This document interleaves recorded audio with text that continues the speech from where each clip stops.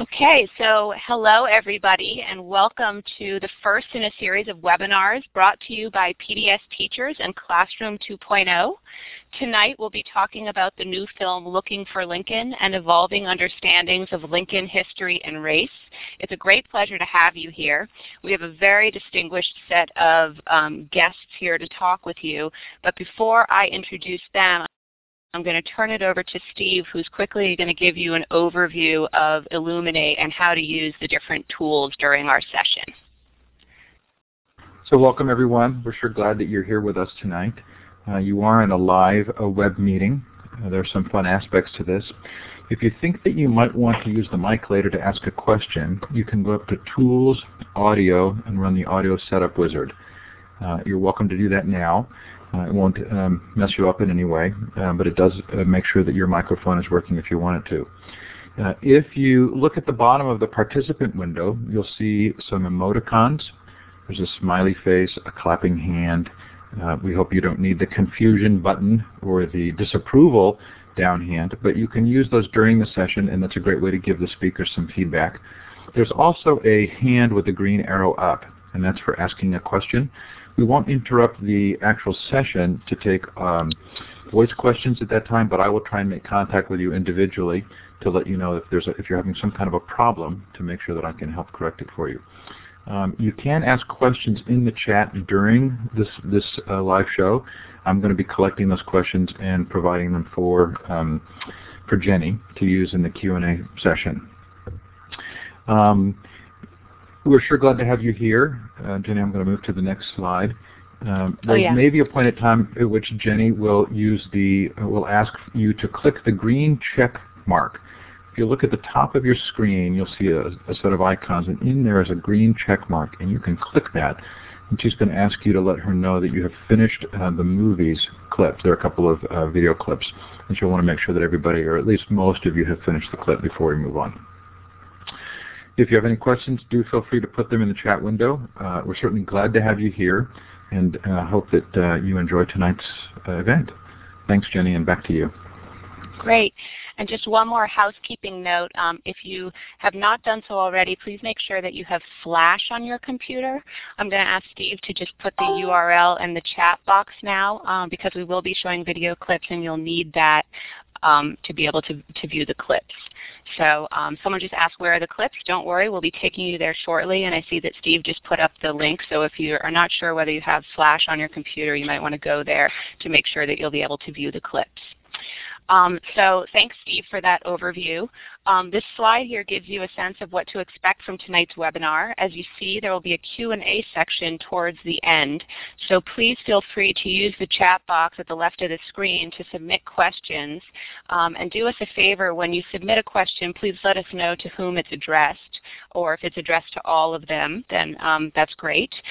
You can also raise your hand, and as Steve said, he will turn the mic over to folks.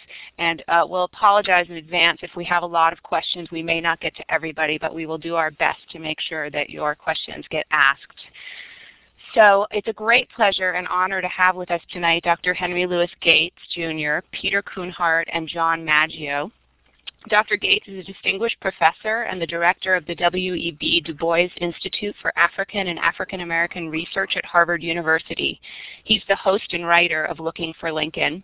In addition to working on the film, Dr. Gates recently edited a book called Abraham Lincoln on Race and Slavery, a collection of everything Lincoln said or wrote about slavery and race, to be published by Princeton University Press. The volume was praised by Lincoln authority John Stauffer as an invaluable and timely book, indispensable for anyone interested in race relations in the United States, beautifully written and penetrating in its insights. Peter Kuhnhart is one of the film's producers. He also has written a companion book to the film called Looking for Lincoln, The Making of an American Icon, which contains more than 900 images, many from the renowned Meserve Kuhnhart collection. Booklist recently wrote, "The Kuhnhart's work is sure to be one of the most popular books in the bicentennial effusion of Lincoln volumes." And finally, we're joined by John Maggio, who's the award-winning producer and director behind Looking for Lincoln. Last year, John produced and directed Growing Up Online, which investigated the private worlds that kids are creating online and the risks, realities, and misconceptions of teenage self-expression on the web. His films have been honored with the National Emmy Writers Guild Award and Cine Golden Eagle. So Looking for Lincoln, which airs on the eve of Lincoln's 200th birthday, is a landmark 2-hour special that explores the controversy, paradoxes, and contradictions surrounding our nation's 16th president. Our guests tonight will be talking about the film and addressing larger questions about both history and race. Anyone who watched the events surrounding the recent presidential inauguration knows that although we're celebrating Lincoln's 200th birthday, the man and his legacy are as relevant as ever. So this should be a very interesting conversation. Now I'm going to take you all to a clip that will introduce the film. You'll see me, I'm going to use the web tour feature here. And you should all see shortly the Looking for Lincoln website. The first clip that we're going to show is actually part of a longer clip. It's the first clip that's loaded, so you should see an image of Abraham Lincoln from the Lincoln Memorial. The clip itself is 8 minutes long, but we're asking you to only watch the first 2 minutes. So Steve is going to set a timer for just over 2 minutes, and when I give you the word, you should push the arrow on your screen so that you can watch the first 2 minutes of the clip. And then when the timer goes off, I'm going to remove this web tour box from your screen, and we'll ask you to come back and to use the green check mark up top to indicate that you're back and that you've finished viewing the clip. So please go ahead now and press the arrow and watch this introduction to Looking for Lincoln.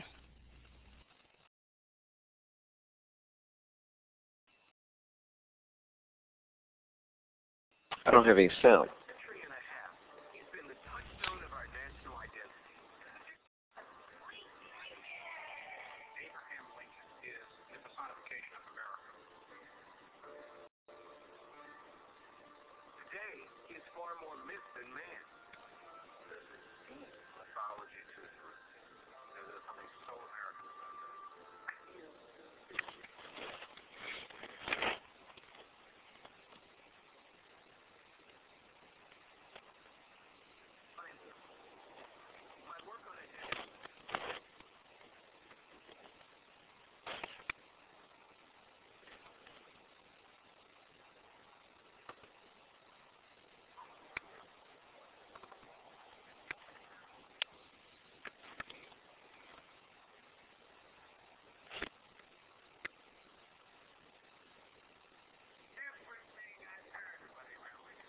Am I supposed to be able to hear this on my computer? Yeah, is your computer speaker on? Yeah, I can't hear anything. I wonder why. Well, I think you know how it goes. To use the computer microphone speaker. Hang up this. Oh. Anyway.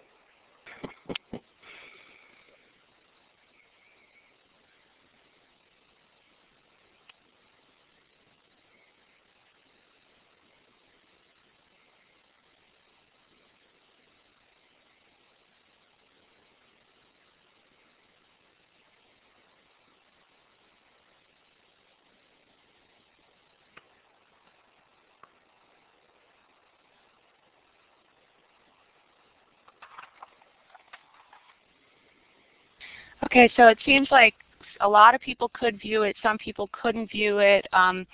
Rest assured that if you couldn't watch the film, the clip right now, we'll be giving you the URL for where you can go and see it. In fact, one of the great things about the website for Looking for Lincoln is that you can watch the entire film online. And the lesson plans that I'm showing you later include some downloadable video clips. So you'll have plenty of opportunities to go back and watch the video after this presentation is finished.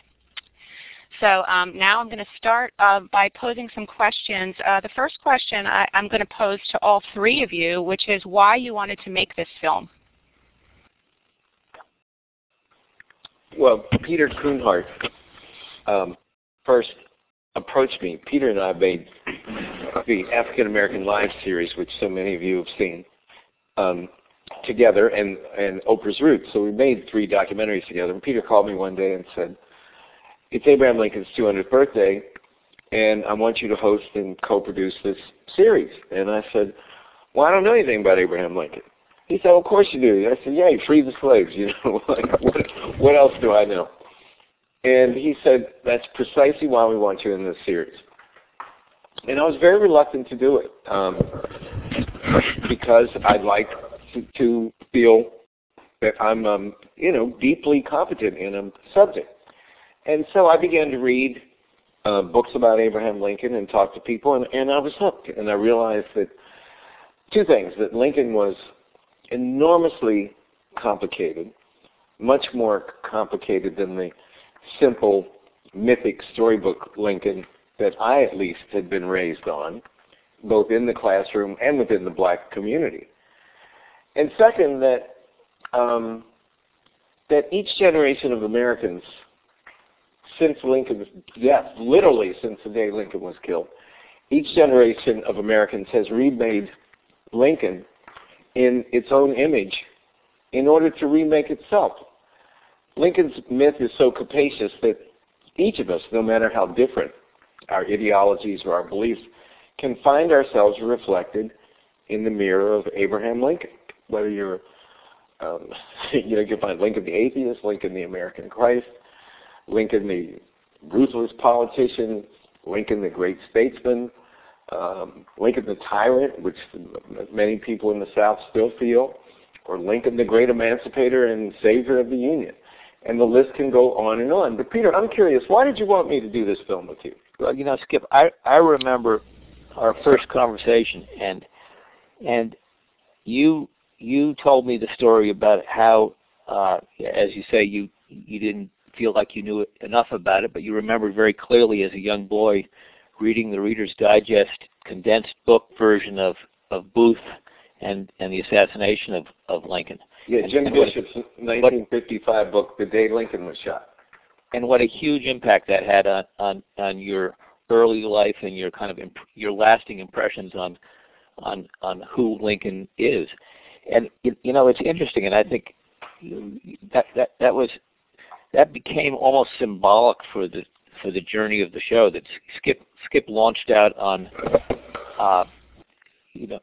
That was our starting point, and everyone he spoke with along the way had a similar early memory, something that struck a chord as a child, and that lasted until today. And what Skip was able to do was kind of break through that artificial mythology that so many of us remember and have, and kind of penetrate towards the truth. To me, that was the most exciting thing about our first conversation. Well, I'm glad that you did contact me, and it's been sorry? Go ahead, please. Yeah, I said, I'm glad that you did contact me because it's been like going back to graduate school. And who knew that Abraham Lincoln's most logical successor, in a way, in the history of the White House would be a black man who would actually win the presidential campaign. And that's amazing. So that we're making this, we're viewing Lincoln in the era of Obama, and Obama through the lens of Lincoln. It's a very curious historical juxtaposition. So I'm so glad that you did it, and that's why I wanted to make this film. Also, I wanted the real Lincoln to stand up.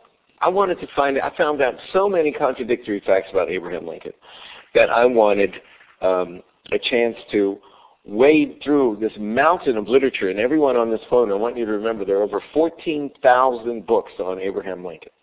More books have been written about Abraham Lincoln than anyone except Jesus. And each one has a different Lincoln. And I wanted the chance to ask the real Abraham Lincoln to please stand up. So, it's a very interesting film because it's absolutely a look at the history, and you have access to some wonderful historians, including Doris Kearns Goodwin, who take us along on this journey and help us to learn about this very complex person. I'm curious, when, for you, the real Abraham Lincoln did stand up, how did you feel about that person? You talk about how he was a very, you had this mythical sense of him. Did you come away disappointed? What do you take away from the process of having made the film? Well, for me, I could only give you Henry Louis Gates's Abraham Lincoln. The point of our sort of postmodern approach to this film is that Lincoln, there's some truth in all of the interpretations of Lincoln. It's not as if the Confederates are wrong or the black people are wrong or the communists are wrong. Remember, Fidel Castro's hero is Abraham Lincoln. It's that there is a little bit of Lincoln in each of these interpretations. And I would say, when you watch the film, you'll be able to write and tell me what my Lincoln is. But I would say self-consciously that my Lincoln is a man who wrestled with racism early in his life, a man who was against interracial marriage, who thought blacks were distinctly inferior to white people. And he said that clearly in his debates with Stephen Douglas in 1858. And he was against giving the right to vote to blacks, making blacks jurors, and he certainly did not believe that blacks should be given arms and the right to fight in the early years of the Civil War. But he was always opposed to slavery. But he did that, for us, being opposed to slavery equates with being pro-black or for equal rights. But there were very different things in the middle of the 19th century. Abraham Lincoln, even a month before he signed the preliminary Emancipation Proclamation, was negotiating with 5 black men, trying to get them to set up an independent republic in Panama. He met with them on August 14th, 1862 at the White House, and asked them to be the founding fathers of a new black country in Panama because he was about to free the slaves, and he wanted them all to leave. Now, this same man, however, grew, and he grew for 2 principal reasons. First of all, because the North was losing the war, and one of the reasons they were losing the war was that the Confederates brought their black slaves with them to the front. And he figured out that he had to free the slaves in the Confederacy in order to prevent the white Confederates from bringing their slaves and having them aid them in the war effort. And 2, he wanted the slaves to run behind enemy the northern lines and join the Union forces and fight against their former masters. And Abraham Lincoln, to the day he died, was loyal to what he called his 200,000 black warriors, and he believed that they were the margin of difference in the victory of the North over the South. The second major factor in his transformation was meeting Frederick Douglass. And you have to remember, there had only been one black man ever invited to the White House before Abraham Lincoln, and that was James Madison invited a black man in 1812 named Paul Cuffey. Well, Lincoln invited a lot of black people, but he had never met sophisticated or educated black people before. And one in particular he fell in love with, and that was Frederick Douglass. And he and Douglass, they met 3 times at the White House, and they became friends. And I think that between the 200,000 blacks who joined the Union Army and Frederick Douglass, Abraham Lincoln began to shed a lot of his very unfortunate negative attitudes about black people. So, ironically, the last speech that he makes on April 11th, 1865, at the White House from the second floor balcony, he announces for the first time in the history of the American presidency that he supports the right to vote for a limited number of black men, the 200,000 black warriors, as he called them, and quote-unquote the very intelligent Negroes like Frederick Douglass. And who's in the audience? John Wilkes Booth. John Wilkes Booth is standing on the White House grounds.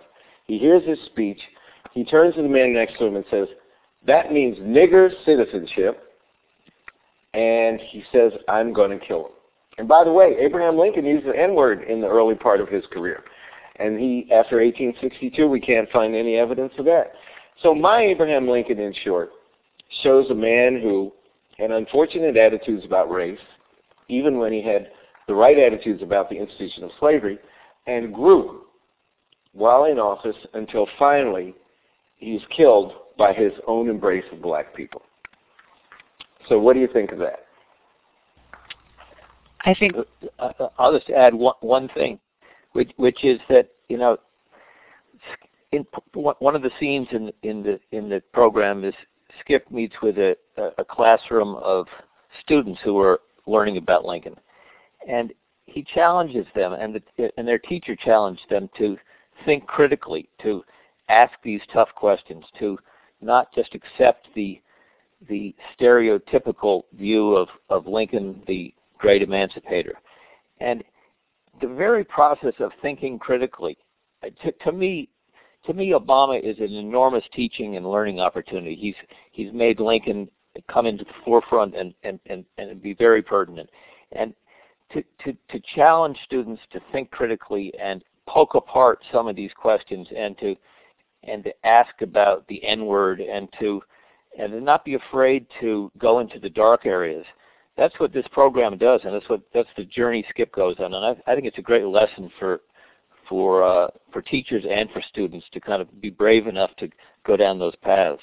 Peter, this is John. I would add that if we remember in that classroom, at the end, after thinking critically about Lincoln and as you say, poking all of those holes, they revered him even more.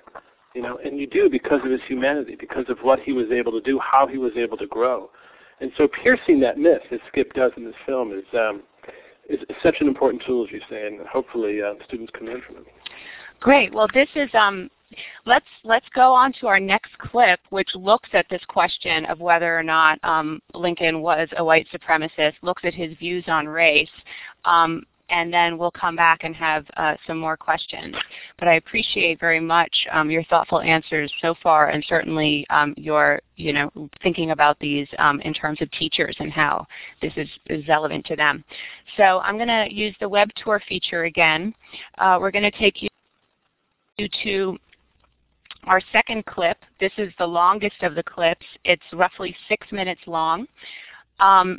Steve will set a timer again, and when you come back, if you would be so kind as to use the little green check mark to let us know whether or not you successfully viewed the video, that would be very helpful for us. What you'll need to do this time around is click on the link that says white supremacist ? And that will begin playing the video for you. And the video itself is 6 minutes and 2 seconds long, and so then we'll reconvene and talk about this clip and have more questions for our guests. So you're going to play it for 6 whole minutes? Well, yes. Okay. Mine disappeared. I didn't get mine. Mine disappeared too. Yeah. Huh. Let me see. Yeah, look, everybody's saying mine too. Read the boxes. It's all gone. Okay, it should be back. Oh yeah, mine's coming back. So now if everyone will, sorry about that, if everyone will click on the link that says white supremacist ? You should be able to watch the video. White supremacist. Oh yeah, there it is. Wait, with the profile of Lincoln? No, the right one below that. Oh, I got it. Okay. I got it. With Marian Anderson out front? Yep. Yeah. I still don't have any sound. Is there any reason why I don't have any sound? Does anybody know? Do you see the little speaker icon at the bottom of the player? Is that all the way up?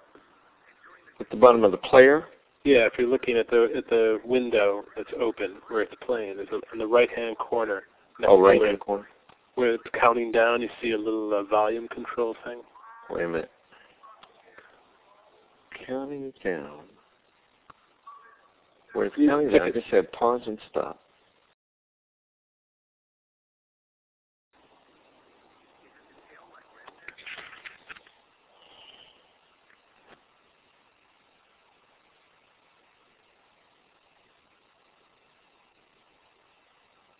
Video done?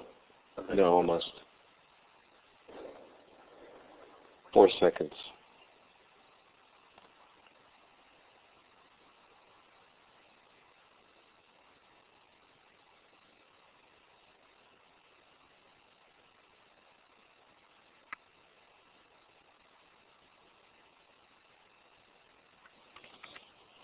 Okay, gang, what's now?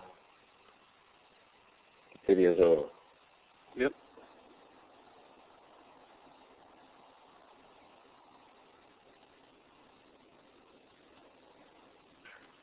someone about to ask us questions?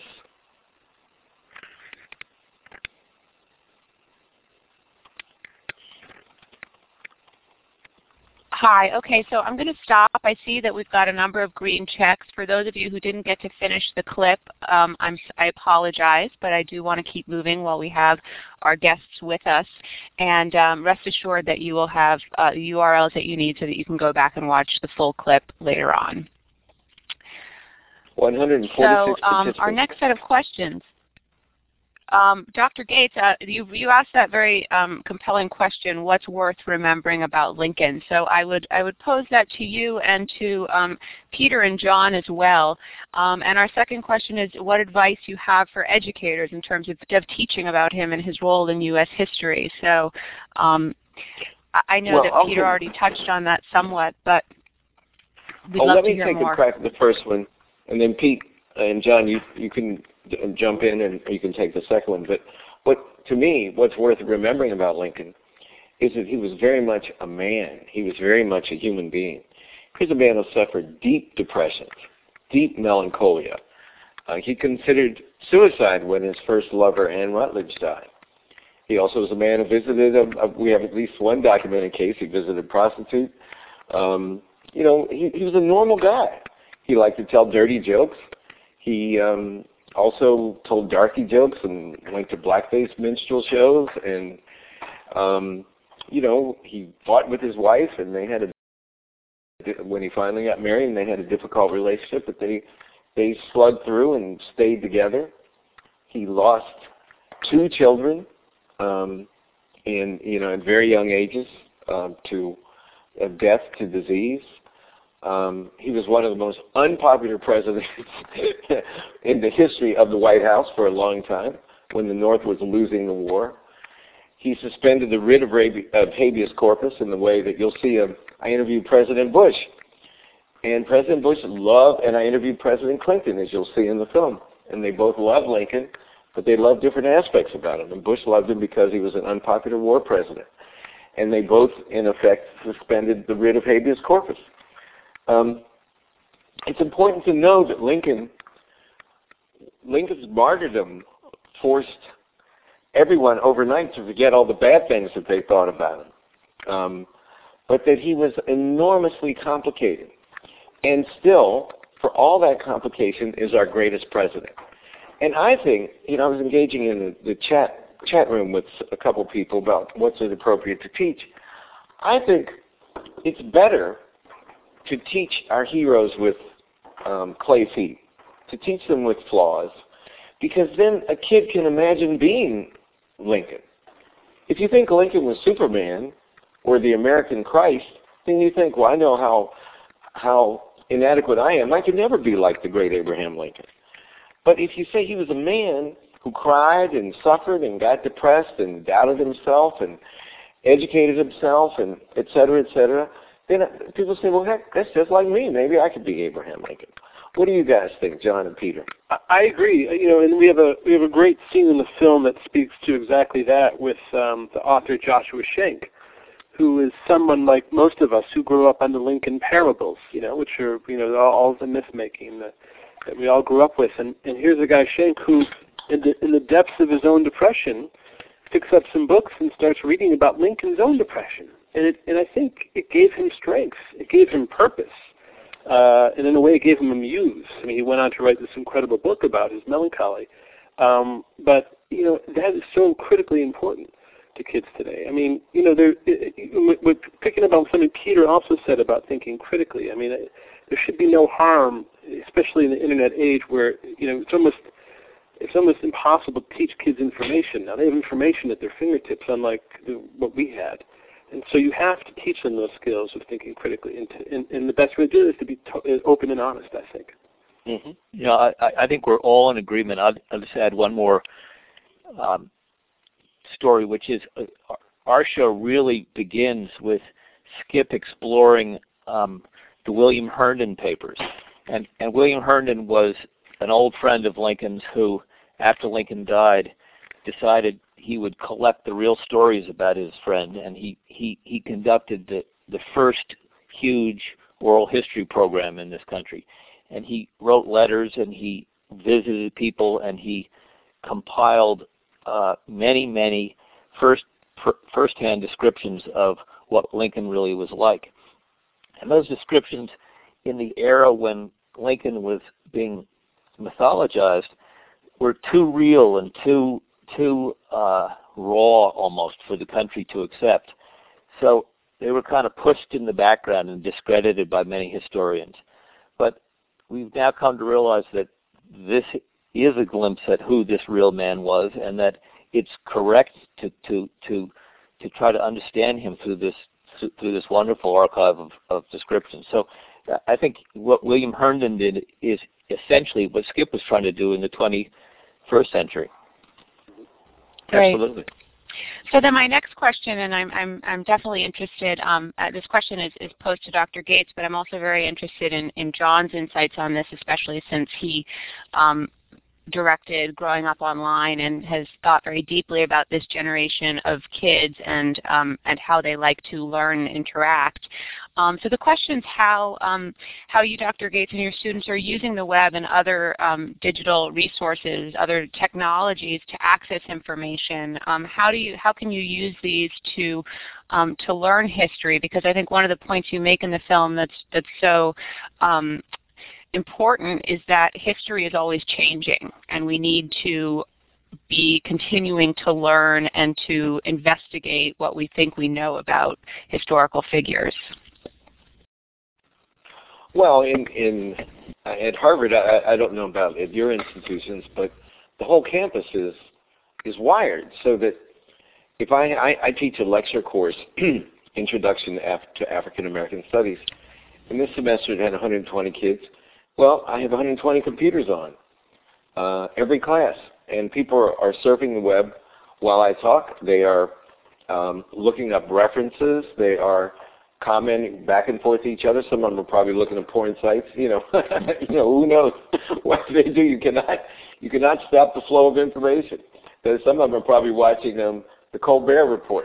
But the point is that everybody is wired, communicating with each other, interacting. And I find that very exciting in the same way that we're doing in this little left-hand box on the screen, except in a broader way. And so many, I used to dream about being able to access, like if I heard a teacher talk about, let's say, Jesse Owens at the Hitler Olympics in 1936, now you just type in Jesse Owens and you can watch it. You can watch it while I'm talking about it right now. That's amazing that the computers just save so much research time so that you can spend your time in speculation and interpretation. And that's how we use it primarily. From a filmmaking standpoint, one of the things I got in really in depth with on Growing Up Online was this understanding that kids are almost, in a way, they're like digital architects in many ways, because they have so much media. They consume so much media on a given day, and they have so much of it at their fingertips. So, there's an incredible opportunity to tell a kid that if they want to learn about Abraham Lincoln, to go and get the raw materials from online. You can now go and get pieces of our film, and you can mash them up, and you can tell your own story. But in the process of doing that, you're learning so much more than if a teacher is sitting there droning on and on, reading from a textbook. So the things that I saw education changing was in that it's so much more hands-on. Kids were making videos about whatever interested them and posting them on YouTube, and other kids were commenting on it. So not only are you creating something which you then have an investment in, and you've put all that energy into really understanding what you're doing, but you're getting instant feedback too. So I think it's incumbent upon teachers in school districts that have computers, I'm assuming a lot do, although I'm sure that's still a problem, to allow kids to harness those technologies and in a way sort of lead you down that path so that you understand it better as well. Mm-hmm. Specifically about Lincoln, Lincoln was the first president to really be photographed. I mean, there were ones before him, but Lincoln mastered this art of mass communication through photography. And the fact that Matthew Brady was and other photographers were covering the Civil War means there's an enormous amount of visual storytelling and understanding just by scanning the web and finding the visual stories of the Civil War era. So Lincoln is just it's a visual opportunity for kids. Great. Okay, so speaking of visual opportunities, we have one more clip that we're going to show. This is a short one. It's just over 2 minutes long, or actually, sorry, it's just under, it's 2 minutes and 56 seconds. And this one speaks to something that Dr. Gates commented on earlier, which is Lincoln's tremendous capacity for change throughout the course of his presidency. So I'm going to put the link in the window again. This page will look familiar to you. It's the same page we were on earlier, but this time you'll want to scroll down and click on the last link, which is growth and change. And Steve, if you would set the timer for just over 3 minutes, and if folks would be kind again and give me a green check mark when you're done viewing the clip, that would be great. Okay, so here we go. Please press the link and play the clip. What link is it again? I'm sorry. Link growth and change.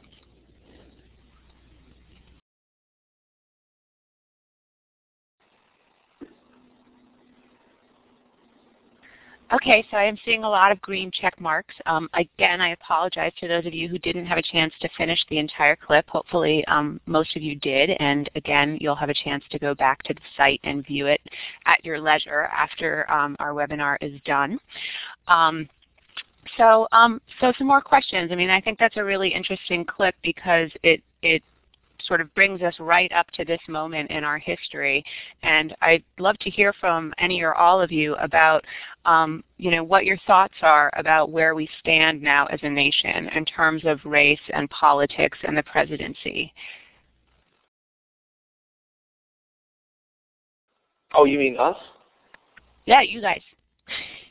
Oh, oh, I talked too much. Peter, no, I was sitting doing the change room, and I was thinking, wow, I want to hear what they got to say. That is us. I want to hear what Dr. Gates has to say.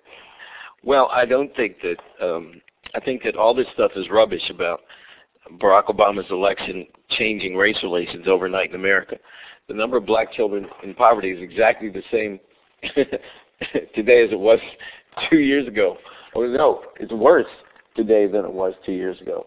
But I do want to say that it makes me proud to know that my fellow Americans were willing to elect a black man, to vote for a black man. More white people voted for Barack Obama than voted for John Kerry. And that's a wonderful thing for me. I also think subliminally, seeing a competent, brilliant, articulate black man so firmly in charge of the White House. I mean, when that dude stepped out, I was at the inauguration. When he came walking out of the building on that red carpet, he was the president of the United States. He had his game face on. I said, go ahead, Barack. Barack said, and we will kill you, you know. He was the man. And also seeing an organic family, and not a fictionalized family like the Huxtables, but a real, normal black family with 4 people in it, and 2 Harvard-educated lawyers and 2 beautiful little girls. I think that subliminally that will help race relations, but I think it will be on a subliminal level like that. It's not going to be that all black kids are now going to stay in schools, not have babies when they're teenagers. 70% of all black children are born to unwed mothers. That's horrendous. We can't have that. We can't progress as a people. Will Barack Obama's election change that statistic? Well, not in and of itself, it's not going to. So I think that we're poised for great change. We have the promise of progress, but how it will be actualized. Will they allocate money for schools? Will they spend? I've always lived in wealthy neighborhoods in my professional life. My kids have always gone to either the best public schools or private schools. Will the amount of money spent for inner city brown and black kids be, or I grew up in West Virginia, or poor white kids in the hills of Appalachia, will that be the same as rich white kids in Scarsdale, or Pepper Pike, or Shaker Heights, or wherever it might be? Will there be genuine school reform? Will all of you who are listening to me now, will you be paid what you earn, what you should be paid? You should make what I make at Harvard, because you do the real work. Any idiot can teach the kids at Harvard because they're really smart and self-propelled. But you do the real work.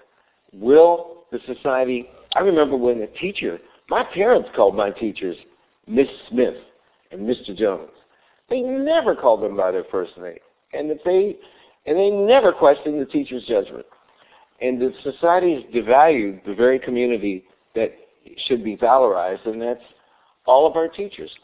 If Barack is a leader that I hope he is, he will change our values about deferred gratification, the value of education, respect for education and learning. And I think that could be the greatest aspect of his victory. Peter and John, what do you think? Well, just in terms of when you were talking about the subliminal effects of his victory, to me, as much as the poverty is as bad as it was, maybe it's one young inner city African American who looks up and sees that he could become president. I mean, that is a powerful, powerful thing that I was struck with the night that he won. Was that now somebody can look up there and say, "Wow, it really could happen for me," which is unbelievable to me. Yeah, but John, we had the Italian presidents. You're Italian, that's what right? I mean. Yeah, that's what I mean. I can't say that. Did it make you want to run out and be president, John? No. But you know what? I'm not sure that it'll happen in my lifetime. An Italian president, maybe Andrew Cuomo, but we've got a lot of baggage. It's a different conversation. But I mean, let's face it, that if it gives one kid hope, then that's an amazing thing to me that didn't exist before Obama. That's true. What do you think, Pete? There's a scene in the show where Skip stands in front of the Freedmen's Memorial in Washington, D.C., the great statue that was built by contributions from freed slaves, which is on this slide. Terrific. Well, he asks people, passerbyers, what it means to them, and I was struck, really, as a viewer and as a participant in this project, at the different responses to that statue from black people walking by and from white people walking by, and they were completely opposite one another. And one of the treats I've had working with the team on this is to try to speak to both audiences and try to not sell out on the black audience and not cave into the white audience, and to try to be truthful to everyone listening. And I think the tone that Skip has taken in this has achieved that. Well, thank you, Peter. Great. We wanted to. I mean, we wanted to be truthful. Sorry. No, please go ahead. No. We didn't want to be trashing Abraham Lincoln. We didn't want to be accused of trashing Abraham Lincoln, but we didn't want to tell a fairy tale either. This is 2009. People are too sophisticated for this. Everything's on the internet. So we weren't going to find a fact and then say, "Oh, our children shouldn't know this about the great emancipator." Those days are over. Anybody with a computer can find anything. I mean, whether it's true or not, as we've been chatting in the chat room. And, so your job is not to act like, as a teacher, these things don't exist or haven't been said. It's to put them in some kind of context. And that's what we did with Lincoln's racism. And we put it in context and then showed him coming out of it, which also happens to be the truth. But it took a lot of work, a lot of soul searching on my part to see, I was very disappointed to find out that Lincoln used the N-word. I didn't know that till I started this. And I had to get over that. I had to work through it. It was like I had to go to therapy with Abraham Lincoln. and we made it, me and OH. Good. Well, I'm glad to hear it. Almost killed almost killed a couple of our consultants, but we made it. All right, so I'm cognizant of time, and I want to make sure that we get a chance to just show very quickly some of the great resources on the website, and also then open it up to our participants' questions. So you'll see a screen here now that gives you the date of the film. It premieres on February 11th, so please check your local listings. Also, many PBS stations are hosting local events in honor of the Lincoln Bicentennial, so please contact your local station to find out what they're doing to celebrate this day. And I'm going to take you now with the web tour quickly to the site. We've been on the site watching those clips, but Steve's going to put this URL in the chat window. The main address for the site is just pbs.org/WNET/looking-for-Lincoln. And when you get to this main page, you'll see a video tab. If you click on that, that's where you can access the full film online. There's also a For Educators tab. And if you click on that, which will take us just a moment, you come to a section that's been designed specifically for you. So in this section, we have 4 standards-based lesson plans designed to address social studies and language arts content standards. They are broken up by grade level. So there's one for grades 1 through 3 that introduces students to Lincoln. It involves a vocabulary activity and involves learning some basic facts about Lincoln's life.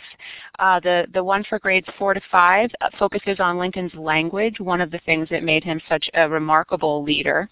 The lesson for 5th to 8th graders is the one from which the clips we watched tonight comes, and that one focuses on Lincoln's views on slavery and involves students doing a fair amount of research and using some of the interactives on the site. And the final one for high school students is focused on Lincoln's decisions during the very difficult period of the Civil War, and involves students using a very interesting and pretty complex interactive that was designed by the National Constitution Center.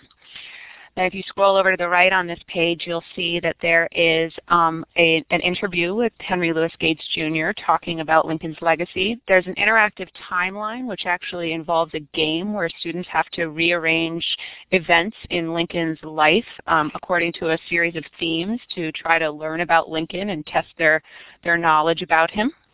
I'm not sure what just happened to the web tour. I'm going to take us back there. Yeah, mine just bit the dust.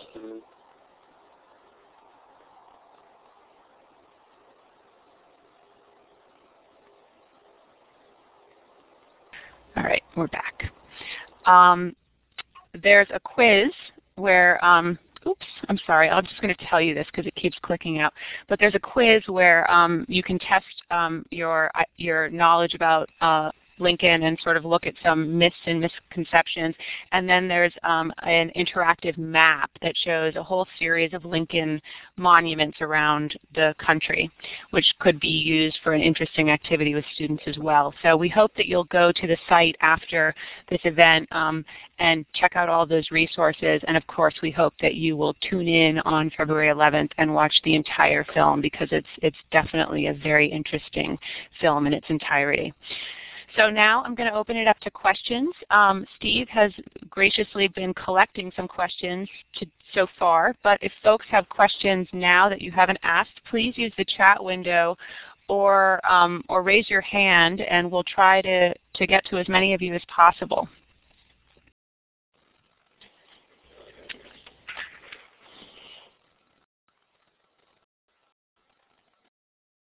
So I'm going to start here with a... How much longer are we going to be on?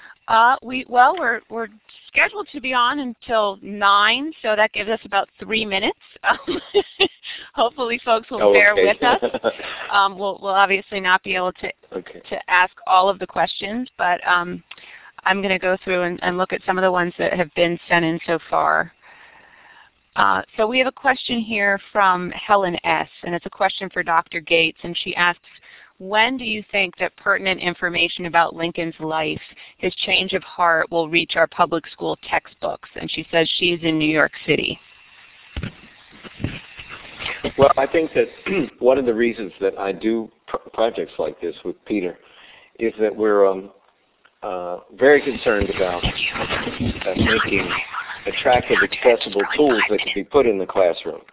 And in my experience, it's it takes a few years for the textbooks to change.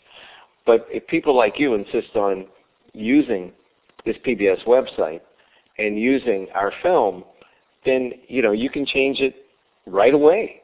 You need the computer. You can create the textbook. That's what's so exciting about the internet. Hello?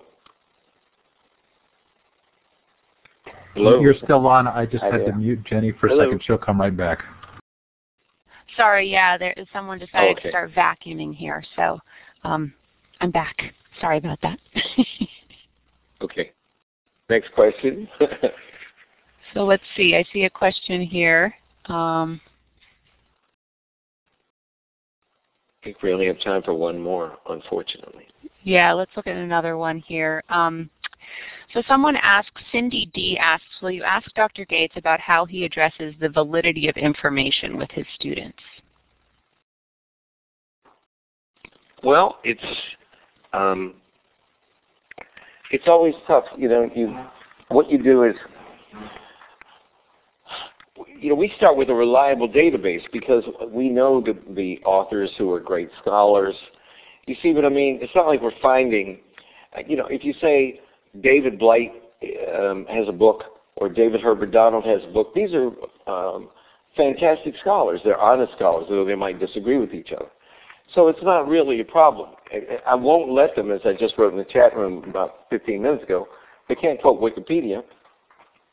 They can start at Wikipedia, but they can't quote Wikipedia because it's unreliable. I mean, there's some articles on Wikipedia that are brilliant, written by some of my friends, but there are other ones that people just make stuff up. So what we do is we vet or examine the sources that they're using, and we could tell them honestly, this man's a Marxist, this man's conservative historian, this man is gay, and says, there's a book that Abraham Lincoln's gay. Well, nobody knows what Abraham Lincoln did in bed with whom, but, we can decide if this is a reliable source or not. Or, that's part of the lesson of being a college student, is to teach college professors to teach your kids to weigh and evaluate sources. So that's just what we do. Great. Are you willing to take one more question? Yeah, one more, and then I'm going to order some Japanese food. All right, sounds good.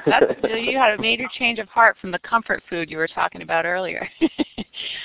So the question is from P. Well, you know what? I went out. Sorry, go ahead. Go ahead. The question is from P. George. No, I found the menu. Okay. Hey, P. Who asks, what is your next project, Dr. Gates? Well, my next project, which Peter and John and I are doing, is called Faces of America. And the genealogy and genetics series has been so successful for black people that white people come up to me on the street and say, how about us? So we're doing 2 Jewish Americans, 2 Arab Americans, 2 Latino Americans, 2 West Indian Americans, 2 Asian Americans. Yo-Yo Ma has agreed to be in it. Frank Gehry has agreed to be in it. Mike Nichols, who directed The Graduate, has agreed to be in it. Stephen Colbert of The Colbert Report, Zyrus, has agreed to be in it. My friend Sarah Jessica Parker wants to be in it, but she's going to be in another series like it, so we don't know if that's going to work out. And the great Malcolm Gladwell, who's half black, his mother's Jamaican, is going to be in it. So, we're really excited about this series, and it will air next February, with a little luck, on PBS. Great. Well, that sounds fascinating. Definitely look forward to it. So I want to thank all of our guests so much for joining us. It's been a real pleasure having you here, and I can tell from all of the participants and all of the chat that folks have been very engaged. Yeah, I see that Steve is giving a round of applause. If other folks want to use the emoticon and give a round of applause to our guests, that you're encouraged to do so. I will let Oh, you. thank you. I'll let you go if you need to. I would ask or just encourage folks to stick around for another minute or so. We're going to go just give you a preview of the next webinars in our series and then a couple other resources from PBS teachers. So up on the screen now you see a calendar. You'll see that in February we're going to have a webinar called Teaching and Learning with Digital Natives. Our special guest will be John Palfrey, the author of Born Digital. In March, we'll be focusing on teaching Shakespeare to 21st century students. We'll have some scholars with us from the Folger Shakespeare Library, and we'll be showing some clips and premiering King Lear, which will air on Great Performances in March. In April, we have a new set of resources created by the Cyber Chase producers, which is an extremely popular math and science series for kids geared towards celebrating Earth Day. So we'll be featuring those in April. And in May, we're going to talk in general about effective integration of media and technology, and then look specifically at some resources from the producers of Jean-Michel Cousteau Ocean Adventures. So we hope that you will come back and encourage your colleagues to join us for those as well. We hope that you'll visit our website where we have thousands of free resources from programs like Looking for Lincoln. We have all of the resources for African American Lives, which is a great set of lessons and interactives for students, and a wealth of other resources for students as well. And as I said, they're all free and they're standards-based, and they're for teachers of pre-K through 12. We just launched last week a set of activity packs, which are theme-based widgets. So they are collections of classroom activities and links to online resources from a whole series of PBS programs organized by theme, and they are embeddable on your site. So if you like one, you can grab it by clicking on the Grab It button on the lower bottom of the widget, and you can put it right on your website and share it with colleagues and your students. We have an online community called PBS Teachers Connect, and we would love to have you join us there. We'll certainly be starting a discussion thread about tonight's webinar. We'll also be posting the archive from tonight's event there. So we encourage you to come and join the conversation about how you're using PBS content and media and technology in general to improve teaching and learning. And of course, we want to encourage you as well to become a member of Classroom 2.0, Steve's online community, which also focuses on media and technology integration and 21st century skills. We want to thank Illuminate for hosting this event tonight. We certainly couldn't have done it without them. And finally, I want to give you links. Sorry, I'm just, oh, and Steve is putting up now a slide. Oops, it went away. Maybe it'll come back. So we have links here for if you go to PBS Teachers and or Classroom 2.0, you can get a recording of tonight's session. That'll be an audio as well as a video recording and a recording of the conversation that happened in the chat space, which was very lively. So you can refresh your own memory, catch things that you might have missed, and please share that with colleagues. So now Steve is going to put up a survey. We would love to hear from you about your experience tonight. We're always looking to make these sessions better. So if you would take the opportunity to fill out this survey for us, we would greatly appreciate that. Steve, can you tell folks how they go about filling out the survey? Thanks, everybody, for a great evening. You can fill the survey out actually in the web tour right there, live, if you want to do it right away. Or I've put the link in the chat room as well, and you're welcome to click on that and go to it now or later. But we sure appreciate your feedback. Jenny did a great job. Thanks to Dr. Gates and the other guests. What a terrific evening. Thanks, everyone. I'll stick around here for a couple minutes if folks have questions, but rest assured that these links and recordings will be available.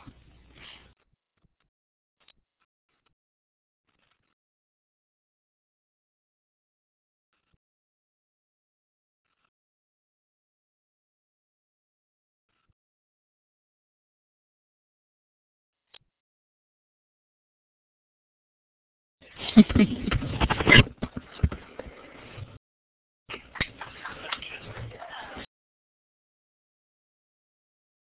got it.